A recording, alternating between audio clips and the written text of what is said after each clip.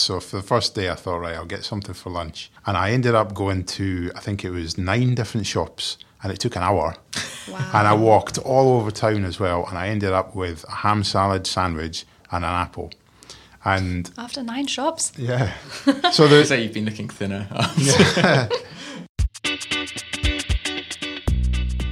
Hello and welcome to Deep Dive. From the Japan Times, I'm Oscar Boyd. Back at the beginning of the year, before coronavirus grew to consume every headline around the world, we put out a series of articles and recorded a few podcast episodes themed about environmental issues in Japan. Probably the most intrepid of these stories was written by Japan Times staff writer Andrew McCurdy, who spent a week trying to live without single-use plastics, a big ask in Japan which produces more plastic per capita than any country in the world besides America. As someone who's trying to reduce their own plastic intake, I was interested to learn more about Andrew's experience, so this week's episode focuses on that. We recorded this conversation back in January, and I was joined not just by Andrew, but also by Mona Neuhaus, founder of No Plastic Japan, who, amongst other things, sells stainless steel straws to encourage people not to use single-use plastic ones. Mona, Andrew, thank you so much for joining me today. Thank you. Thank you. Andrew, I want to start with quite a vivid image that you painted in your article, which was that the average person in Japan now consumes 5 grams or equivalent to a credit card's worth of plastic every week. That's not just in Japan, that's everywhere in the world. Because microplastics have penetrated so far into the food chain, into the air, into everything basically, that you ingest the equivalent of 1 credit card every week. So with that in mind, which of my credit cards would you like to try on the podcast? A crunchy treat. Why are we talking about plastic, and why is plastic such a big issue in Japan in particular? The thing that people notice very quickly when they come to Japan is that there is a lot of disposable plastic. There's a lot of packaging, particularly in food. So when you buy something in the supermarket or in the convenience store or wherever it is, you'll find that it is 9 times out of 10 covered in plastic. And then that is often covered in plastic. And then that is then put in a plastic bag. And by the time you get home and you eat it, you put in loads and loads of waste plastic in the bin, which you've only used basically to carry it home in. And why is that? Why is there so much more plastic wrapping? And as people who've both lived inside and outside of Japan, is it markedly different here? I think, as you say, it is a lot of packaging here, but after 3.5 years here, you kind of get used to it as well, dangerously. And, you know, the sight of vegetables, sometimes just a tomato or an onion, packaged in a plastic bag is kind of becomes weirdly normal. But yeah, I think compared to Europe, I'm not sure about the US, but I think it's definitely harder to buy things unwrapped. And I think the reason being, you know, it might seem more clean to have it packaged. You have that kind of effort that went into it, which services believe we want as consumers. So I think it's a combination of assumptions in some ways, you know. Yeah, I think it's about presentation, one thing, you know, to make it look nice, to make it look like some effort has gone into giving you this product. But also about cleanliness. I mean, quite often you'll buy, say if you buy like a chicken breast, and the chicken breast will come in a plastic tray which is covered in cling film. That will then be put into a separate plastic bag and then put in the shopping bag with the rest of your items so that the juices don't leak out or anything like that. I mean, they are very strict on health and safety in Japan, but there is certainly a feeling that it's somehow better if it comes in plastic. Yeah, for sure. I feel like I've got into numerous fights with poor cashiers who like, try to push a plastic bag on me and me just going like, no, I don't need it, especially the third one for the chicken. But yeah. I think that's the easiest one to forget about because it's quite easy to generally say like, I don't need a plastic bag. Mm-hmm. And then even in the checkout process, you end up with things getting wrapped and wrapped and re-wrapped. Yeah. Under your nose. Everyone means well, you know, like a lot of times when I refuse them, it's kind of like, oh, but your bag will get dirty, this and that. Yeah, I think they're worried that, you know, the customer won't take responsibility for if anything happens. So I think if there's a bit more of a shift that everyone takes their own responsibility. I mean, you couldn't imagine in the UK someone complaining to a supermarket that something leaked in a bag, you know. Mm-hmm. I think maybe also for people who've never been to Japan, it's difficult to imagine just how many drinks machines there are in Japan. They're everywhere. I mean, it's really difficult to walk, in Tokyo at least, it's really difficult to walk down the street without seeing at least one vending machine. And I can't remember the exact number I wrote in the story, how many plastic bottle drinks the average person in Japan will consume, but it's something like 180 a year. A year, yeah.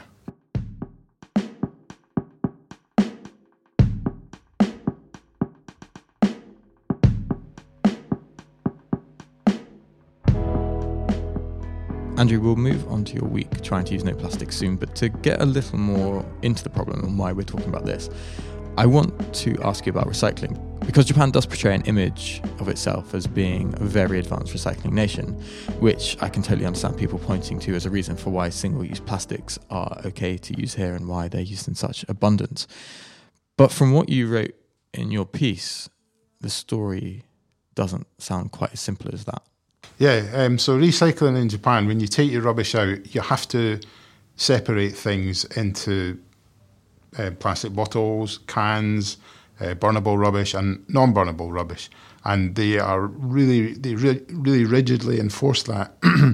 And because, they're so diligent about recycling things, you have this image that it all gets recycled. But apparently that's not necessarily the case.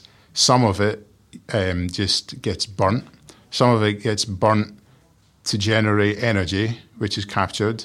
Some of it is exported to other countries in Asia for them to deal with it. And that is labelled under the umbrella term recycling, but it's maybe not what you would expect recycling to be. And because of that, because people have such a strong image of Japan being a country that recycles well, and on the surface it does, people think that it's not really a problem because even if they use something and throw it away, it's going to get recycled, so it doesn't really matter. But that's not quite as clear-cut as you might think it is. I think the stat you wrote in your piece was that around 58% of Japan's plastic waste undergoes thermal recycling. So that's just used to produce energy. You burn it to produce energy. Mm-hmm. So, Mona, I'm interested in what you're doing with your work at No Plastic Japan. You're half Japanese yourself, but you grew up in the UK, is that right? Right. So I'm half German, half Japanese, Okay. but grew up in the UK mostly.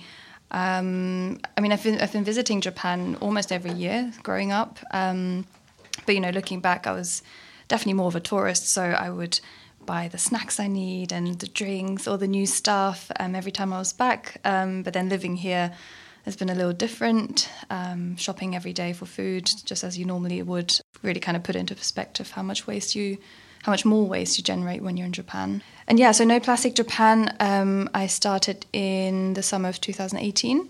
So it's been almost 2 years now. And the aim initially was pretty simple. It actually just started as the sales of stainless steel straws, as you said, so that individuals, so, you can carry your own, or cafes, restaurants, those sort of establishments can replace their plastic straws. And so that's been one pillar, but I think it's also developed more into an awareness-raising, let's say, community. So Instagram's been kind of the preferred medium, but there's just been so many more people than I expected that resonate with the message of trying not to use single-use items, not just plastic, I think. The name is No Plastic Japan, but I'd like to think it goes beyond. Yeah, it's interesting you mentioned Instagram because there's another account which is picking up a lot of followers called Plastic Obsessed Japan. Oh, yeah, I've seen that. Yeah, just posts a picture of something basically ridiculously overwrapped in a supermarket or at a restaurant. There's some good accounts like that are really ridiculous. Yeah, but I mean, they're gaining thousands and thousands of followers. So it's clearly resonating with a few people. And Andrew, you first got in touch with Mona because you were trying something quite ambitious as part of your article, which was to live a week in Japan without using plastic. Without using single-use plastic. Without using single-use plastic. So anything that's designed to be used and then just thrown away as soon as you've used it once for a week. And yeah, I mean, that was, as you can imagine, it was difficult. But it wasn't until I started it that I realised just how difficult it was going to be. How did you begin your week, or what did you do in preparation for the week? So before I started, I spoke to Mona and I spoke to Greenpeace Japan just to get a bit more insight into the plastic problem and into what things you can do, because I'm not particularly conscious of these things. I mean, to some degree, you know, if somebody's trying to push a shopping bag on me and I really don't want it because I've already got loads, then I'll tell them I don't want it. But I'm not really someone who makes that much of an effort. So before I started, just to see how much plastic I accumulate in a week, I collected all the rubbish that I used in a week, and it was astonishing. I filled 2 massive tables with all the rubbish that I accumulated, and it was embarrassing to look at. I was mortified just to look at it and just think. There's a picture of that on the article you wrote online, which everyone can check out. But yeah, it's a vast amount of rubbish. But the thing is, I mean, like, that rubbish goes in my bin at home, and my bins get taken out 3 times a week.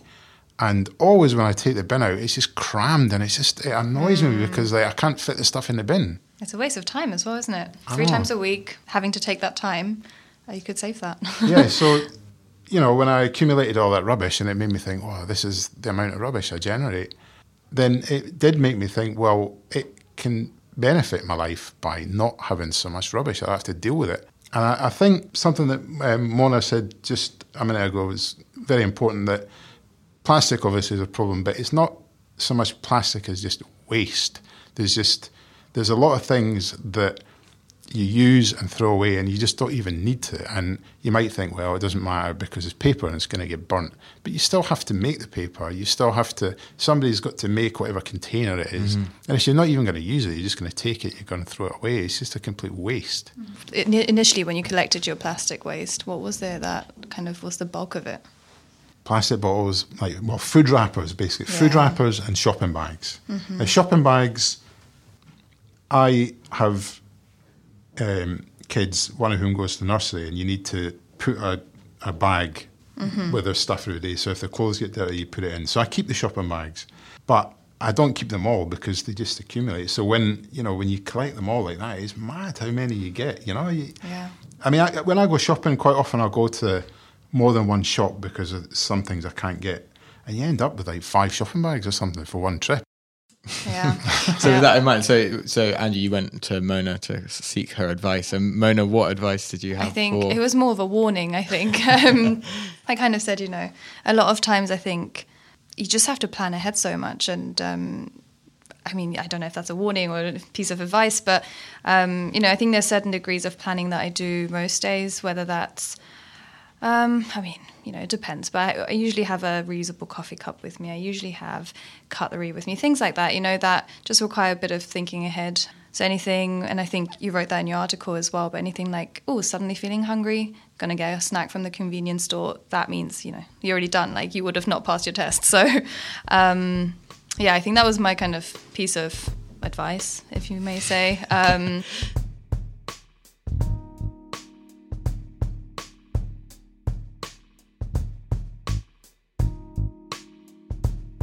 What did you find the hardest thing to get rid of in the week? Well, it was just shopping in general. So the first day I was at home, you could cheat. You could just, get a takeaway. You could just eat out. But I didn't want to do that. So for the first day, I thought, right, I'll get something for lunch. And I ended up going to, I think it was 9 different shops. And it took an hour. Wow. And I walked all over town as well. And I ended up with a ham salad sandwich and an apple. And after 9 shops? Yeah. So so you've been looking thinner after a week. I mean, I noticed things that I'd never noticed before. So there's like a greengrocer really near my house, and I go there often.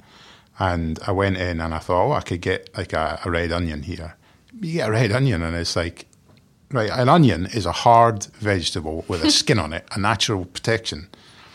But it was like wrapped in plastic. And I'd never really noticed that before. And there was a lot of things where I thought, definitely I can get that. And I went in and I couldn't. So I went to a bakery, can't get anything there because it's already wrapped. I went into a convenience store and then just basically walked straight out again because there was nothing. There was literally nothing apart from like the fried chicken and the like steamed buns and stuff that you get at the counter. Nothing else. Eventually, I went to the supermarket and they had quite a lot of loose vegetables. And I got like 5 loose potatoes. And I said, right, I don't want a bag, please. And she was like, all right, no problem. And then she started to get like a smaller plastic bag and put the potatoes in together. Yeah, and I was like, killer. I know. That's where we kind of usually miss the last one. You're like, I said, didn't stop them in time. And I said, I don't want that either. And she looked at me like I was like an eccentric. like what? Oh God, this guy. And it was a bit embarrassing. And then I went to another place and I wanted to buy some ham from like a delicatessen counter. And I said, can you put it in a paper wrapper, please, not plastic? And he said, sure, no problem.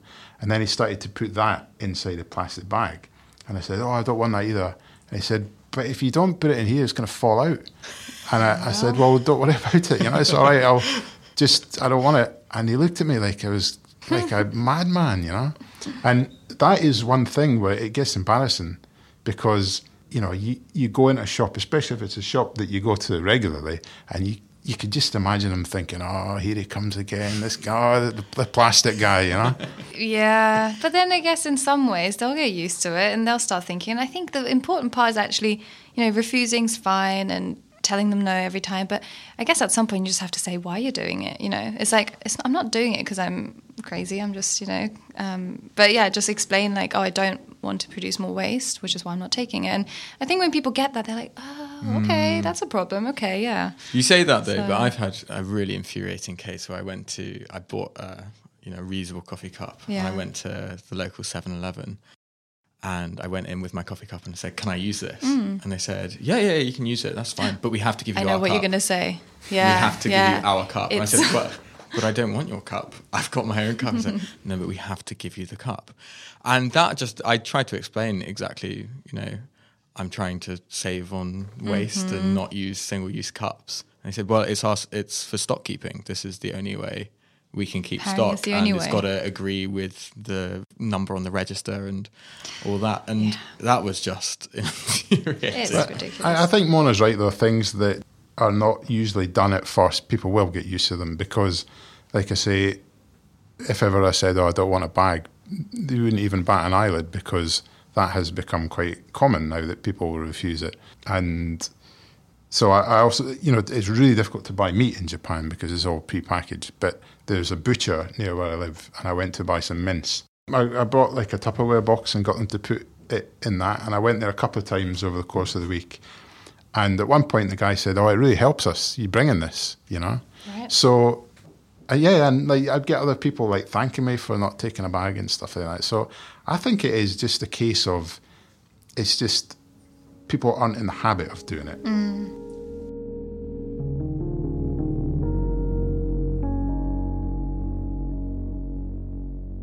So you made it through the week in the end?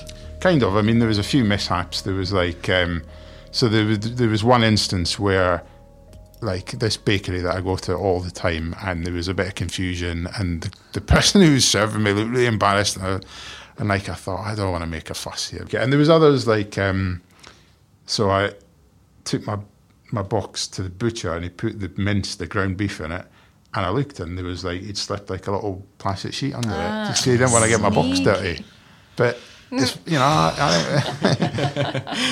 don't, it's my problem. Yeah. Yeah, it's this weird obsession with cleanliness. Like, that box is, you would wash that anyway, hopefully, Like, I know. I'm not going to like use it again without washing it. I also used an oshibori without thinking, like a hand wipe without thinking.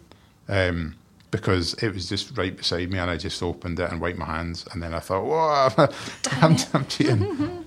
But you also made your own toothpaste and went to that length. How was that? Amazing. Great. Well done. Yeah. Did it not taste so good? Well, it was bicarbonate of soda, coconut oil and like peppermint oil, all of which I bought in like a specialist bakery shop. First of all, actually, the bicarbonate of soda was in a box, and when I opened it, there was a packet inside. So straight away, I've invalidated it. But I think maybe you've got to get the ratio right. It was kind of salty, but it seemed to work. I mean, my teeth they felt clean all day. My breath smelled all right. In your mouth. Even like my kids used it, and they quite enjoyed it as well. So I don't know how healthy it is to use that forever. I don't know because I'm not a dentist, but it seemed to work. I mean, I must admit I was glad to stop using it. Yeah, but see, I think the thing is, we don't have to change everything, right? Like I've been saying to someone recently how she was really into fashion. And yeah, I kind of find it weird to buy new clothes now. I kind of, fast fashion, for example, I know how bad that is for the environment. So, but, if she likes fashion and that's what makes her happy, then it's okay to not stop that. Maybe she can do other things. If everyone just changes what they find easy to change, even that is pretty big. So you can stick to your toothpaste if you need to, but yeah, I think that's really important. It doesn't have to be all or nothing. There's no way that you can live permanently without using any single-use plastic in Japan. I mean, I managed it for a week, but it took a superhuman effort. And by the end of it, I was happy to go back to normal, because it's just so time-consuming, it was so limiting, and it was a bit embarrassing as well. but you don't have to do it all. You can just do some things. Like, a lot of it made my life difficult, but some of it made my life easier. So, like I say, it reduced the amount of rubbish I had to deal with.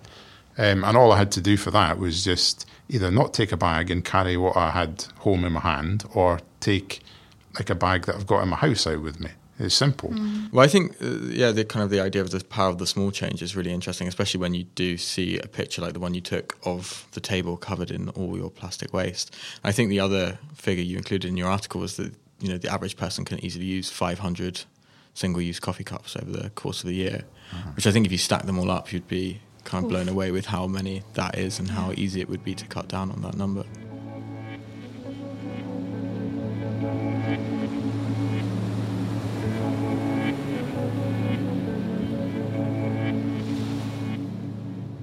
Do you feel like Japan is on the road to making a change on the plastic front?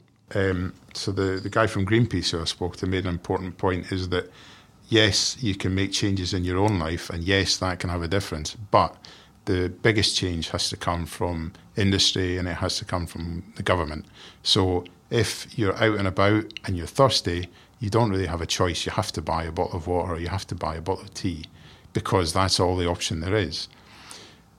And the only way that's going to change is if people want it to change, and if people make their voice heard. So you can do this in lots of ways. Like at supermarkets, they have suggestion boxes. You could write on a piece of paper, I don't like it when you give me so many bags, because it just makes more work for me.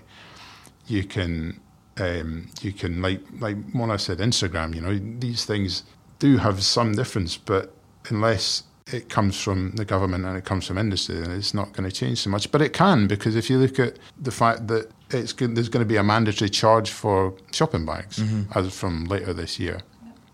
That didn't happen. That didn't just come out of nowhere. That came because of pressure, because of people saying that they wanted that to happen. So if that can happen for that, then it can happen for other things as well. Yeah, and I think already the Ministry of the Environment and Ministry of Defence have banned the sale of plastic bags or the use of plastic bags on their premises. So I do think they're leading some kind of charge. And when we did the podcast and article on Iki, the island that was the first place in Japan to declare a climate emergency, one of their biggest issues was plastic, and in particular because during the summer they're this really big tourist hotspot, and they just found more and more plastic washing up on the beach, and that was such a visible kind of sign of the fact that the seas are polluted, and we're going back to that 5 gram a week of plastic stat. Everything's kind of polluted by microplastics. But Mona, what are your thoughts? Do you think that Japan is improving? I think the world is definitely on its way, and Japan in some ways has its own quirks which make it harder to eliminate certain things. But I think it's getting there. As we were saying earlier, you said that refusing a bag is not that strange anymore. So I think we're getting there with the cups and stuff as well. On the topic of bottles, I know there's a new app that came out recently called MyMizu. Yeah. Which is, I don't know whether it's outside of Tokyo. I actually believe it is. It's everywhere. Yeah, it's everywhere, but it's worldwide even. Mostly based in Japan, but yeah, so you can register your own refill spots that you might find somewhere, which will be then verified. And yeah, it's like a Google Maps. You just search where you can fill up your water, which is useful because Japan, you can drink clean water from the tap. So really, there's no reason to buy plastic bottles. I can remember. So when I was a kid, there was no mineral water. You couldn't buy it. And I can remember, like, the first time I ever saw mineral water on sale in a shop, and I was like, why would you buy water? Why would you pay money for water? Because you get it for free at the time. But it is now the case that people wouldn't even think about drinking tap water because they think it's not going to taste good, or they think it's not healthy. But the plastic ones aren't healthy either. Going back to microplastics, I think there's been research that those kind of PET bottles have microplastics in them. So, it's kind of scary as well. You kind of, initially I thought that's the kind of safe space, like when it's packaged and everything, but not sure if it is anymore. So, but there's nothing wrong with tap water. It's fine. Tastes good. I think that's a suitably succinct point to end on. Thanks, Mona, for coming in, and thank you, Andrew, for that great article. It was a really good read, and nice to see it being discussed. Thanks for having me. At the beginning of March, the government announced it planned to introduce a minimum €1 fee for plastic bags at the beginning of July this year. Bags used for perishable foods and eco-friendly bags such as those made from plant-based materials will be exempted from the charges, but otherwise all stores and shops will be mandated to introduce the charge. You've been listening to Deep Dive with me, Oscar Boyd. My guests this week were Mona Neuhaus and Andrew McCurdy. If you're enjoying Deep Dive, subscribe to us, rate us, and review us on whichever podcasting platform you're listening on. Cheers to all of you who have rated us so far. Thanks as always for listening, and until next time, Podskare sama.